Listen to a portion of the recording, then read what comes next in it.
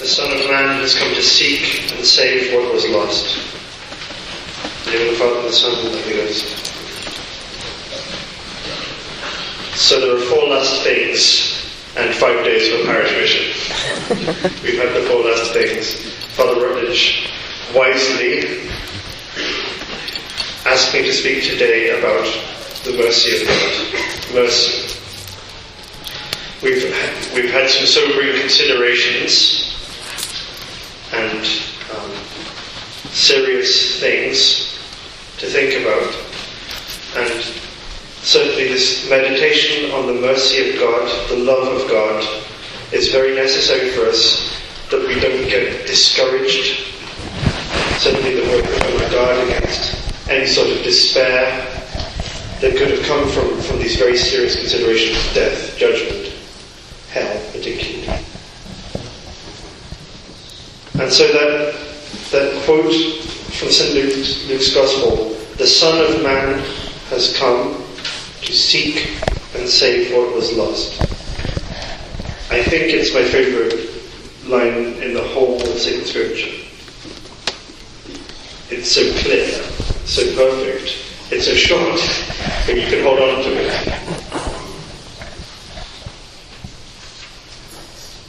It comes at the conversion of Zacchaeus.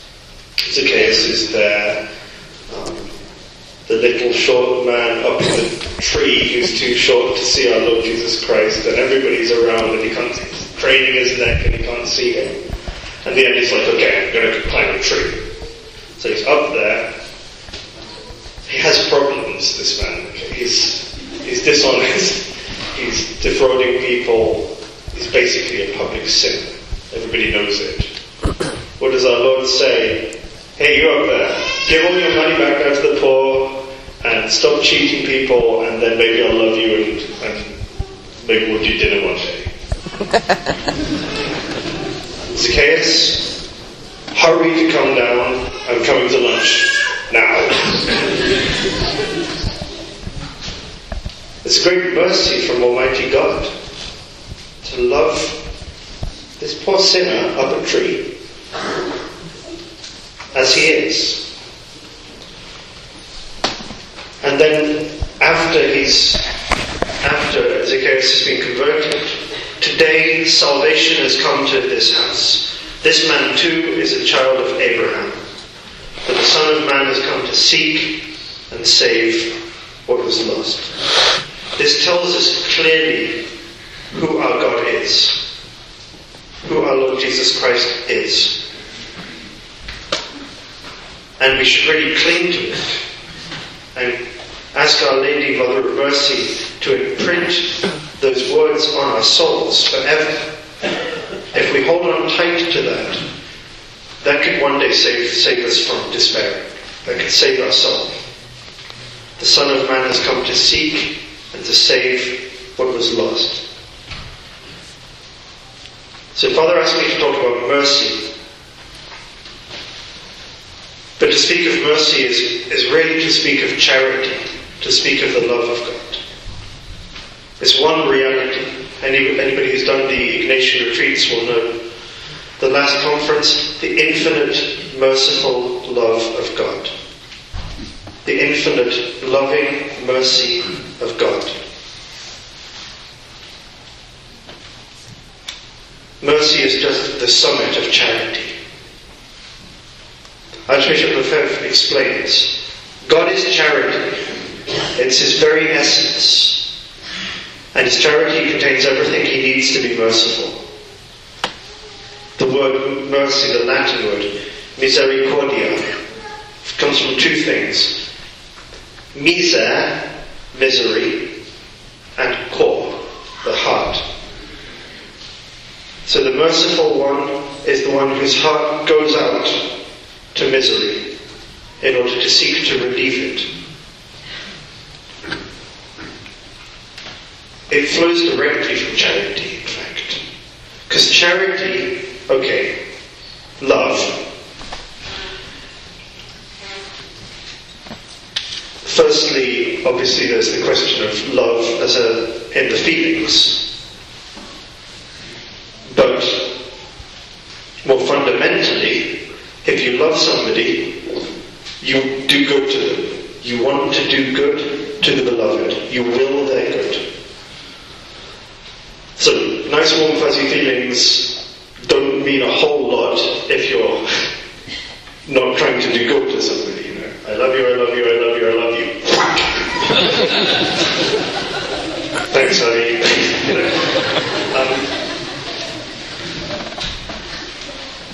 No.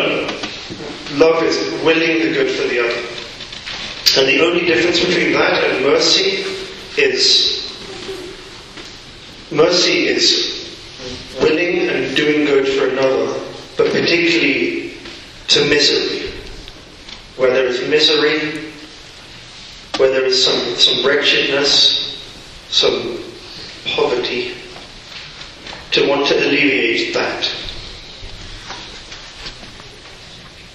So to love something, first of all, to will its good. God is, Archbishop Lefebvre tells us in Sacred Scripture, God is charity. He wills good to everything that He has made. This is the Book of Wisdom. Thou lovest all things that are, thou hatest none of the things that thou hast made. For thou didst not appoint or make anything, hating it.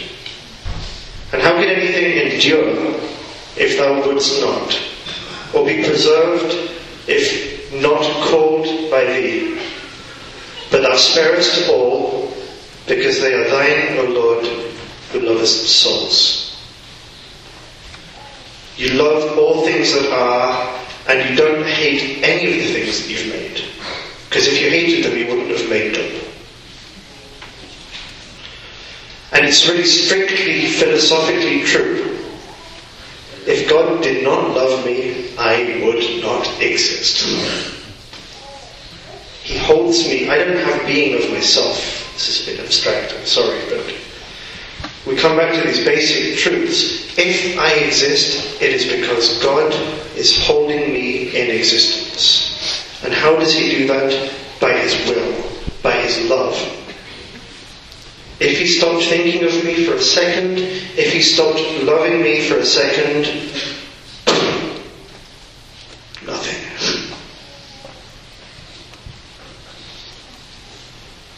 So it's absolutely certain. Do I exist?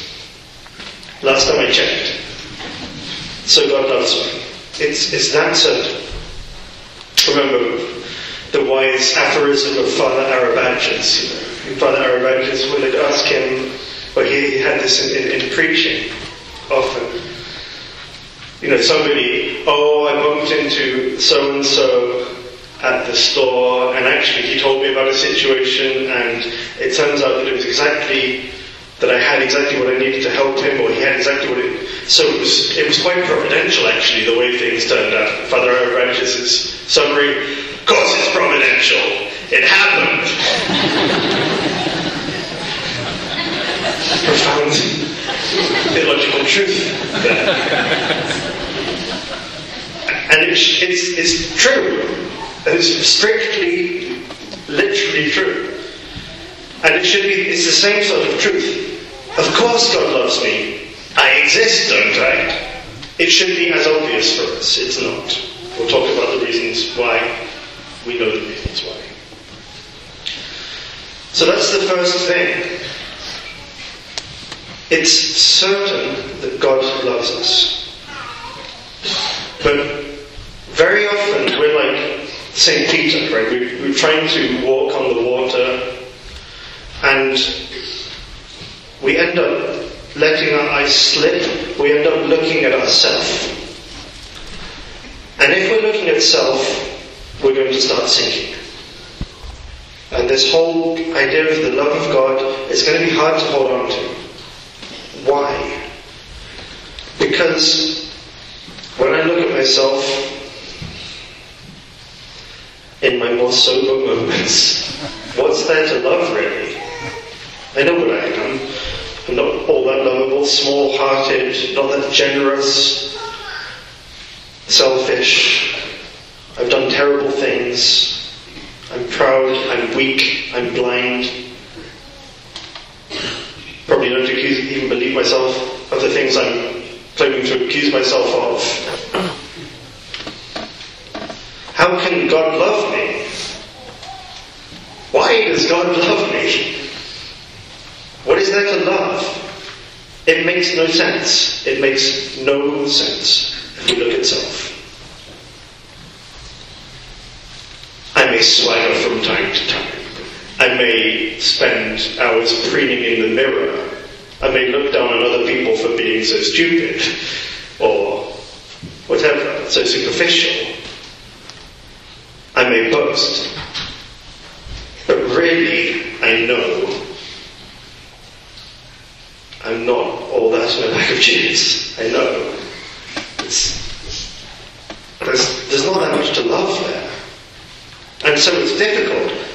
You're telling me that God loves me, and I'm thinking, aha, God loves me, code word, everybody else.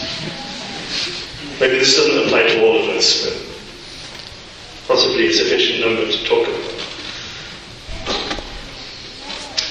And we get it very wrong.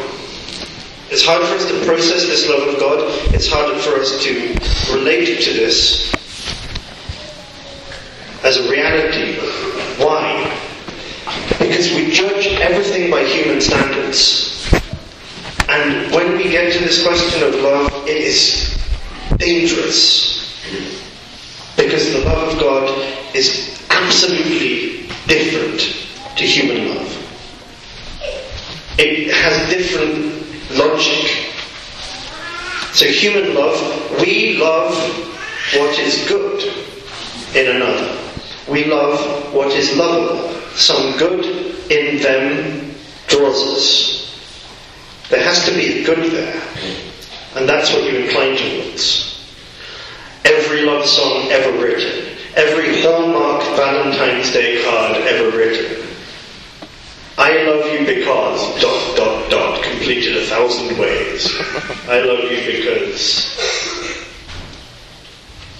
of your beauty, a good in the person. Your kindness, because you make me the best possible me that it's possible for me to be.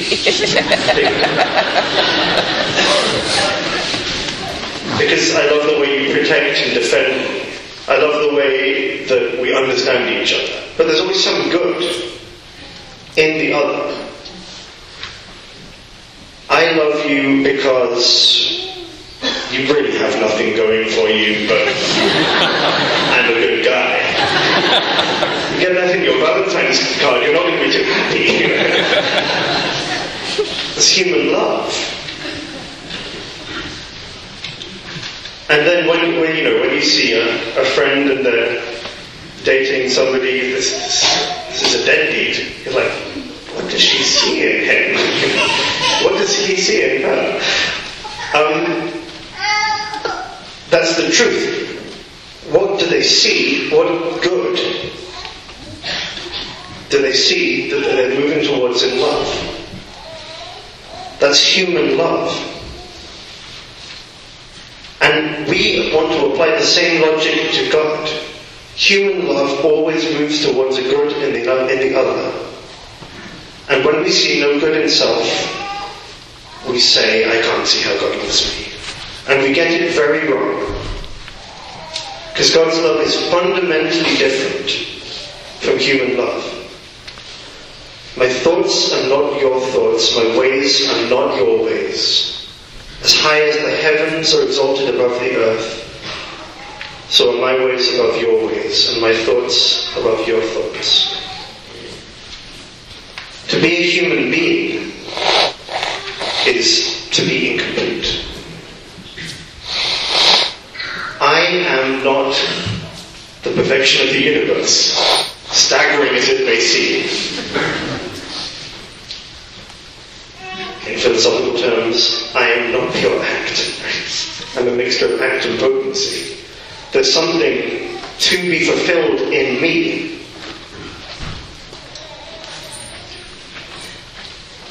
And that's why we incline towards the good in another. We're not perfectly sufficient unto ourselves. So we look to another's another good, an external good, to fill up our good. And it doesn't need to be selfish, it's just human. So even in the best case scenario, friendship, the highest love in friendship, we unite ourselves to the beloved as a second self and seek the good of the other who seeks our good. There's a sharing in all things of goods, a communion of goods. Still, there's something in us which is incomplete and seeks to fulfill itself, even legitimately, in the goods of another. And God is not like that. We say in the Psalms, I said, you are my God, bonorum meorum non agens. You have no need of my goods. God isn't in some state of incompletion, that he's looking to my goods to fulfill them. God is perfectly complete and happy from all eternity, the plenitude of being, goodness, happiness. From all eternity, the Blessed Trinity, this perfect life, perfect knowledge of the absolute truth, perfect love of the absolute good, perfect happiness. The Father loves the Son and gives himself to the Son. The Son loves the Father and returns himself in love to the Father. The mutual love between them is the substantial love which is the Holy Ghost. This perfect bond and perfect happiness, lacking nothing, no perfection is lacking in God, in our God. So he doesn't need my goods. It's not because God sees something good, beautiful, noble in me that he's like, I love that one, and not so much that one. No, it's not that way. He loves me first. Then he pours goodness out there. I may say, well, this doesn't seem to be much goodness there. His goodness is the cause of things. His goodness, his love, is the cause of goodness in things. So because he loves me first of all, when I've done nothing and don't even exist, by the way, he gives me life, being, any qualities that I have, any good that's in me, naturally, my talents, the circumstances around me which have favoured my survival, my flourishing, the grace of baptism, the grace to receive the true faith and to preserve the true faith in this poor world, which is very lost. The grace is to rise from sin so many times. The grace to be here today in this mission.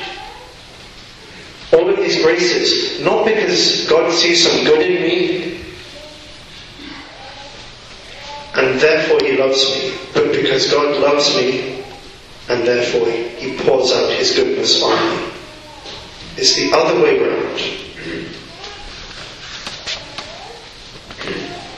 So why does he pour out his goodness on me? That's what goodness does, St. Thomas is going to tell us. Good is diffusive of itself. That's what the scholastic philosophers, theologians say. God is good, and good tends to spread itself. You know, whenever you hear, I just found this great song, you have to listen to it, and I'm going to tell everybody. Because the goodness in it wants to spread. I met this really interesting person you should talk to. Fine. Because if you see a good, then you want to diffuse it. And that's why it is for God. He is good, and so he pours out his goodness. Little created copies his goodness. Participations. So what am I? An empty space. Absolutely poor, having nothing. And that's what God loves in me. My nothingness.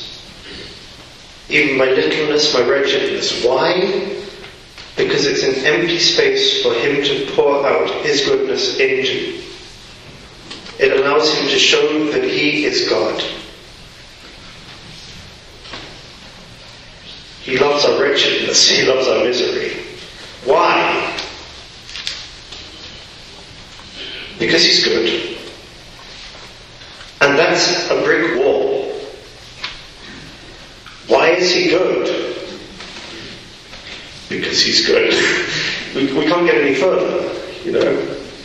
It should stagger us a little bit. There is a being, a real being, who holds everything that is in existence, who is more real than anything I can see or touch, who is ultimately the only thing that matters, and that being is good. Why? Because it's the brute fact of all reality, the goodness of God. And that's where we have to stop. Our reasoning must stop there.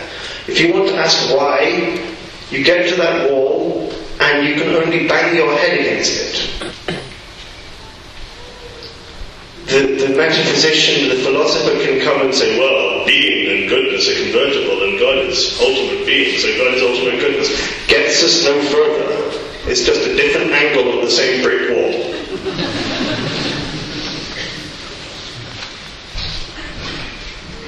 So when we get to that brick wall, God is good. Either we make an act of faith, an act of adoration, or we just keep banging our head against it in frustration. We can't understand. And that's our vote for the fundamental optimism of the universe, the goodness of God. So my badness, my weakness, my nothingness does not need to block the love of God. Why? Because He didn't love me in the first place for some good that He saw in me. He loves me because He is good. And it's very beautiful, and it's something that the French have that we don't have, and it's so natural for them. Le bon Dieu, the good God.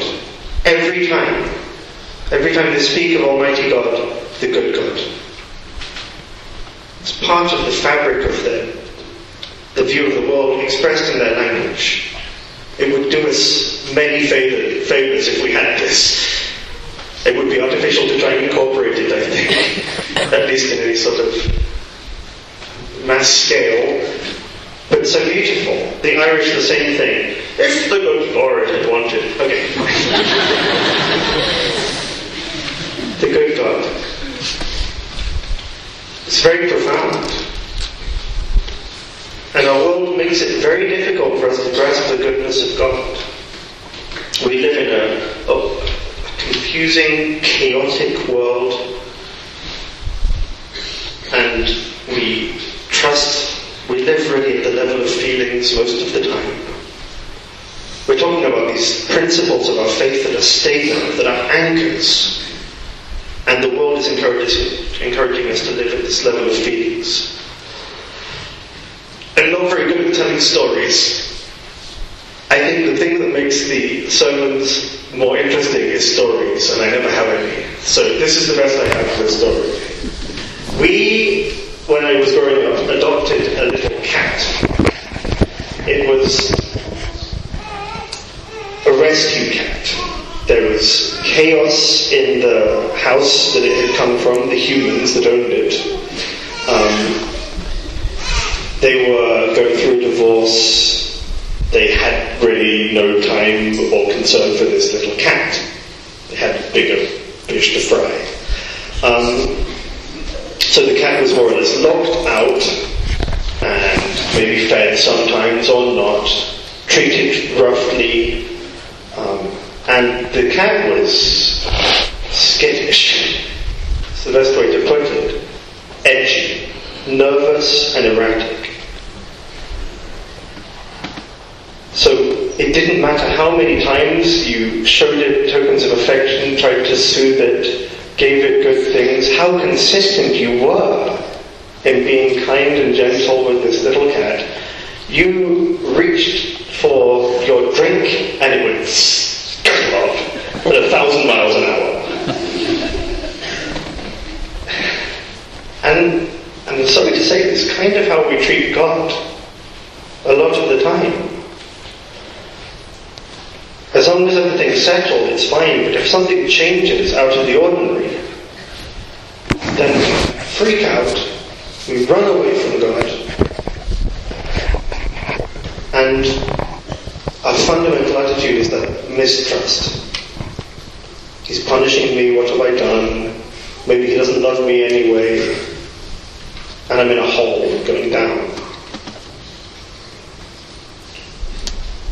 We're skittish because we trust our feelings too much. We're more impressed with the mess inside than with the good God outside.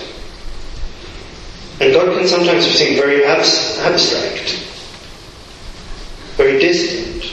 So we fall back on our feelings, amusements, distractions. And furthermore, the sight of our weaknesses, our littleness, our poverty, our sin, just leads us to withdraw into self and to become discouraged. We treat these things as if they were obstacles, insurmountable obstacles to God's love.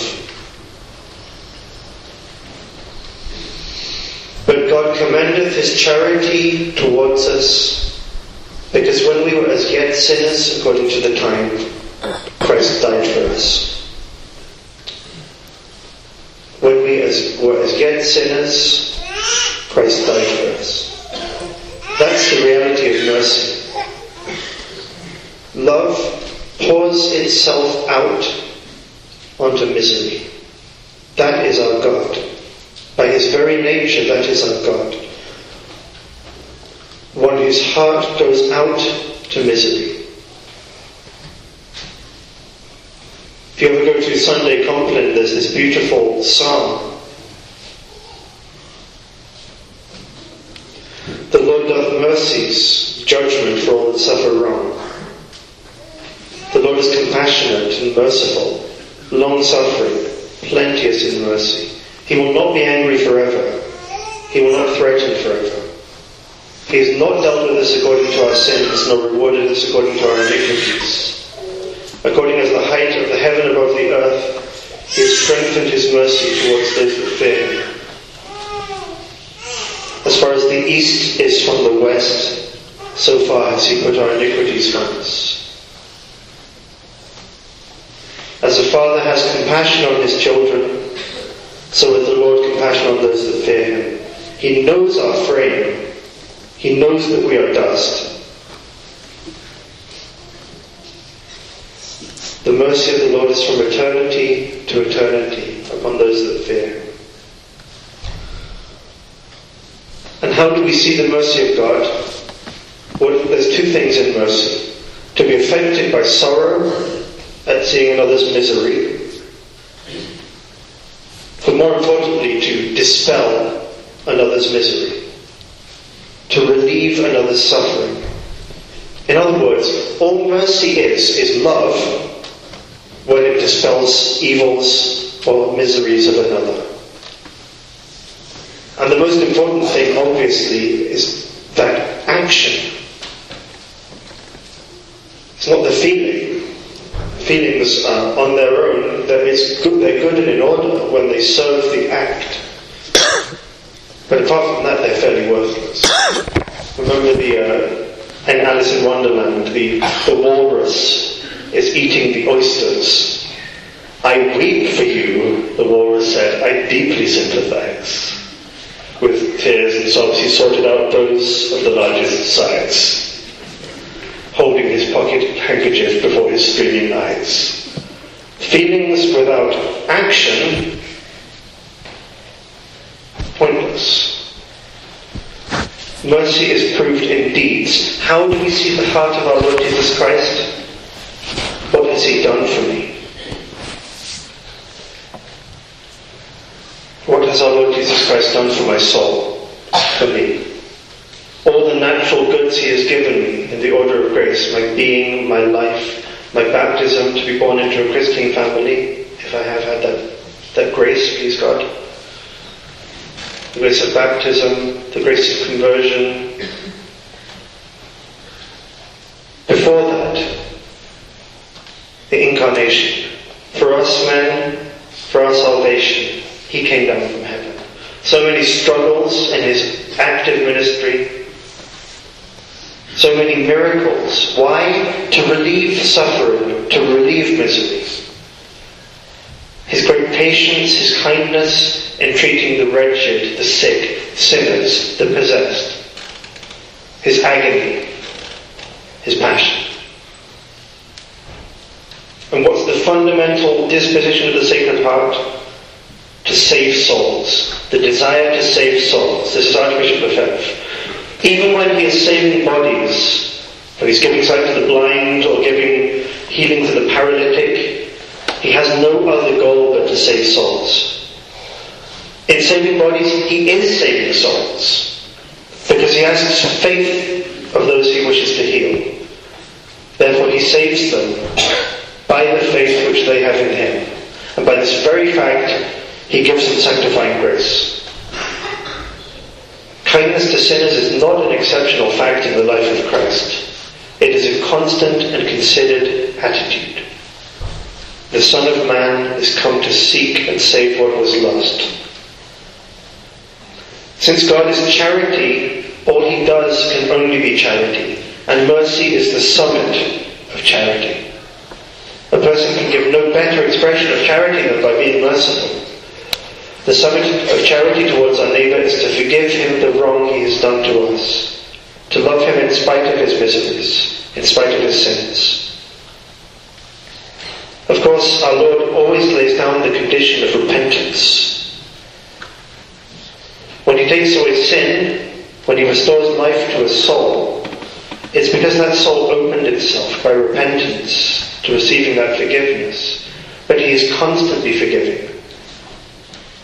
Our Lord says, they that are in health need not the physician, but the sick. Go and just learn what it means. I want mercy, not sacrifice. I'm not come to call the just, but sinners.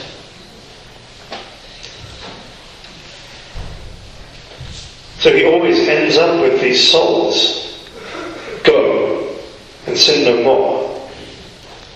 But before that, he's lifted their eyes. He's listened to them. He's spoken to them of the goodness of the Father. He's opened his arms so that weeping they may be received into his arms. And everywhere we see them pressing around him, publicans and sinners draw near to him. And the Pharisees are scandalized. Archbishop Lefebvre, let us this time bless their narrowness. For it provoked from the Master such a reply that no page of the Gospel except the account of the Passion has ever surpassed or even equalled in its marvellous influence on poor human souls. And the crowd in wonderment, the Pharisees in confusion, the sinners radiant with hope, apostles glowing with pride in their Master, heard these three parables: the lost sheep, the lost coin, the prodigal son. The 15th chapter of St. Luke's Gospel. These are the great parables of mercy, and it's good for us to go back to them, to understand better the goodness of God, the mercy of God towards us. We have to place ourselves in the atmosphere of God's mercy, the climate of Jesus, the Saviour.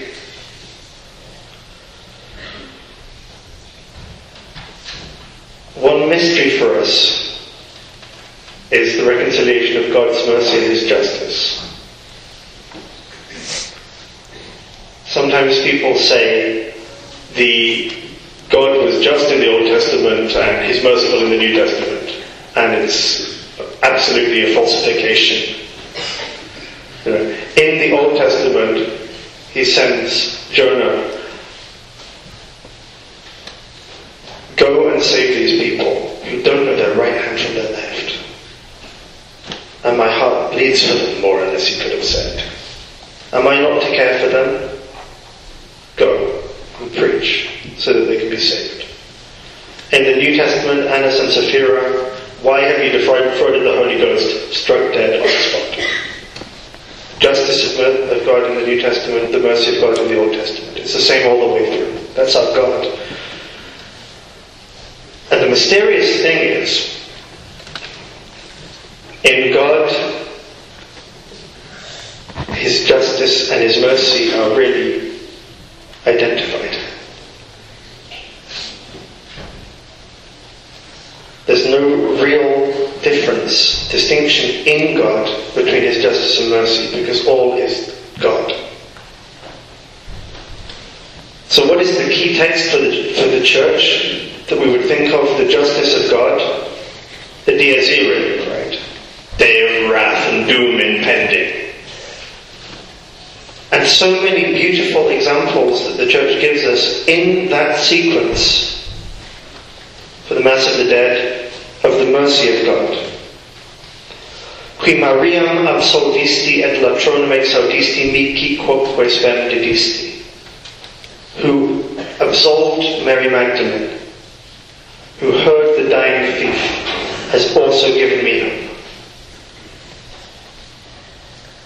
First of all, then, the example of our Lord treating Mary Magdalene. This shows us the Sacred Heart. She was a sinner in the city, a public sinner. She didn't have any excuse, quote unquote, for a dissolute, shameful life. No excuse of poverty. Her family was well-to-do. They had 2 houses. They had one in Bethany. They had a place at Magdala from which she takes her name. So she wasn't driven into this shameful life by poverty. It seems that she moved to Magdala to have a greater freedom from social constraints. Her wickedness is without extenuating circumstances. But God uses everything. In Magdala, she's right next to Capharnaum, where our Lord is preaching. She can see Him. If from far off, she can see Him. And she notices, He is not like the others. So kind, so gentle, so pure. In His presence she feels wrong. She feels impure. His grace is drawing her.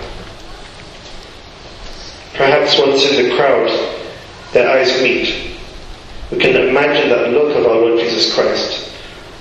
No reproach, but an abyss of mercy, of love, and call to conversion.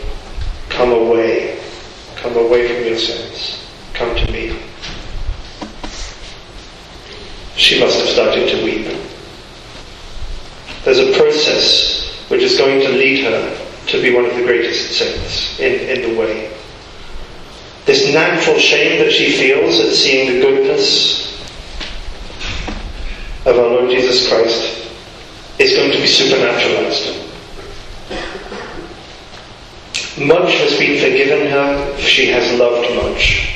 What are we talking about? She has been forgiven her sins because of an act of love. It cannot be a merely natural act of love. There's no supernatural forgiveness of sin, justification, just from having a big heart on the natural level. She's been forgiven much because she has loved much by a love of charity, a supernatural love, which means that she has some light of faith to make that act of charity. She has come to know and to recognize the divinity of our Lord Jesus Christ. By the time she weeps at His feet, for the first time, she has recognized that by the grace of God. And so she realizes, this man who I've seen from afar, I have offended him personally, and he is my God. And it cuts her to the heart. And her sins have been very public. Everybody knows. She's notorious. So she wants to make reparation publicly. She comes down into this house of Simon the Pharisee. She casts herself at his feet. Perhaps she prepared a little speech like the prodigal son. Lord, I've been this, I've been that, but now she can't get anything out. She just kneels there and weeps and kisses his feet and pours out her ointment and weeps. And our Lord understands. The Pharisee is scandalized. If he knew anything, he would know this is a sinner. Our Lord, this is no longer a sinner. She's been forgiven much. She's loved much. And the compassion of Our Lady, this account of St. Mary Magdalene is only in St. Luke's Gospel. St. Luke's Gospel, we call it the Gospel of the Blessed Virgin Mary, contains all of those details that only Our Lady could have known. So St. Luke was talking to Our Lady for certain. This event shows that Our Lady takes this interest in poor sinners. And it was almost certainly for me, it was by Our Lady's prayers that St. Mary Magdalene received such a profound and lasting conversion. Qui Mariam absolvisti mihi quoque benedicti. Who has forgiven Mary Magdalene, you have also given me. Then the good thief on the cross, et latronum exaudisti. He was blaspheming God about an hour before he died. I mean, not more than 2.5 hours before he died. And he became the first saint of the New Testament. And he made an act of faith in the divinity of a man he saw weak, dying a shameful death, mocked, disfigured and ugly and covered in blood right next to him. This is the work of mercy. This is a triumph of God's mercy. The 11th hour worker is called from blaspheming his God to an act of faith. This man has done no wrong. You can't say that of any mere human being. We deserve it. He has done nothing wrong. The impeccability of our Lord from his divinity. How does the Dies Irae continue? Recordare Jesu pie quod sum causa tuae viae ne me perdas illa die. Remember, good Jesus, I am the cause of your way. Do not destroy me on that day. I am the cause of his way from heaven to earth. Of the ways that he walked in Palestine seeking sinners. The way of the cross, which he will walk for me in a few days. Querens me sedisti lasus, redemisti crucem passus, tantus laba non sit casus. Seeking me, you sat down, exhausted. You redeemed me suffering the cross. Let such great labour not be in vain. You sat down tired. That's the Samaritan woman at the well. He goes out seeking her, and who's he seeking? Seeking me. Every step of the journey over Palestine to preach the gospel, seeking my soul. Having suffered the cross, the ultimate proof of God's mercy, opening the Sacred Heart that we might all find entrance and to hide ourselves in that heart of mercy. Tantus labor non sit casus. Let this such great labour not be in vain. Because unfortunately still possible that this mercy not be accepted, not be received.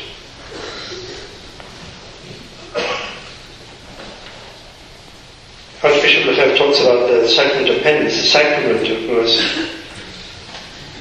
If you are aware of having committed a grave sin in your past life, which you refuse to confess for one reason or another, confess it now and have peace of soul. We must not keep a sin on our conscience out of fear, out of self-love, or out of shame. We're all sinners before God. The priest says it at the offertory when he offers the host and the paten. Receive, Holy Father, Almighty God, this immaculate host which I offer you for my countless sins, offences, and negligences. We're all sinners. So let us not be afraid to open up before God and confess very simply what happened to us. The priest is not the one we address in confession. We're speaking to our Lord himself. It is to him that we're confessing. The priest is only an instrument. And in the Gospel, God shows his mercy, his goodness, his compassion, his love for the sinner. God knows how many different ways he showed it, how many examples in the Scriptures, in the Gospel, where we see the mercy of God. Our Lord was always merciful. And our Lord who was in Palestine and who had pity on sinners is the same one who is there in the confessional today when you make your confession. He's just as merciful, just as kind. The vilest souls, weighed down with the most shameful sins, can still be saved. So the important thing is to make a good confession, so that by absolution our Lord washes our souls in his blood. Had our Lord not accepted to shed his blood, there would have been no way to make up for our sins. But since our Lord shed his blood with the desire to redeem all men, the priest can give absolution, and so wash souls from their sins and purify consciences. That great fact, God is good, God is merciful. He loves me not because of any good in me, but because he is good. The Son of Man has come to seek and save what was lost. We have to ask Our Lady the grace really to hold on to these truths. And when we see our weaknesses, our littleness, our sins, turn to Jesus Christ. Turn to Our Lady. Hold your hand over Philip, for today he will betray you, St. Philip Neri said. We just turn to him. I'm always going to be like this unless you help me. You realize that?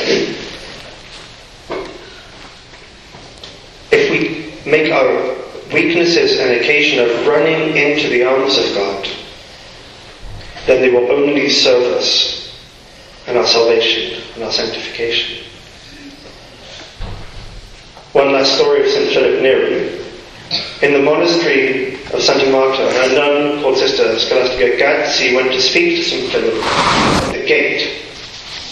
And she wanted to share a secret that she never told anybody else. It was a conviction, I'm going to be lost. This is a generous religious. I'm not going to make it.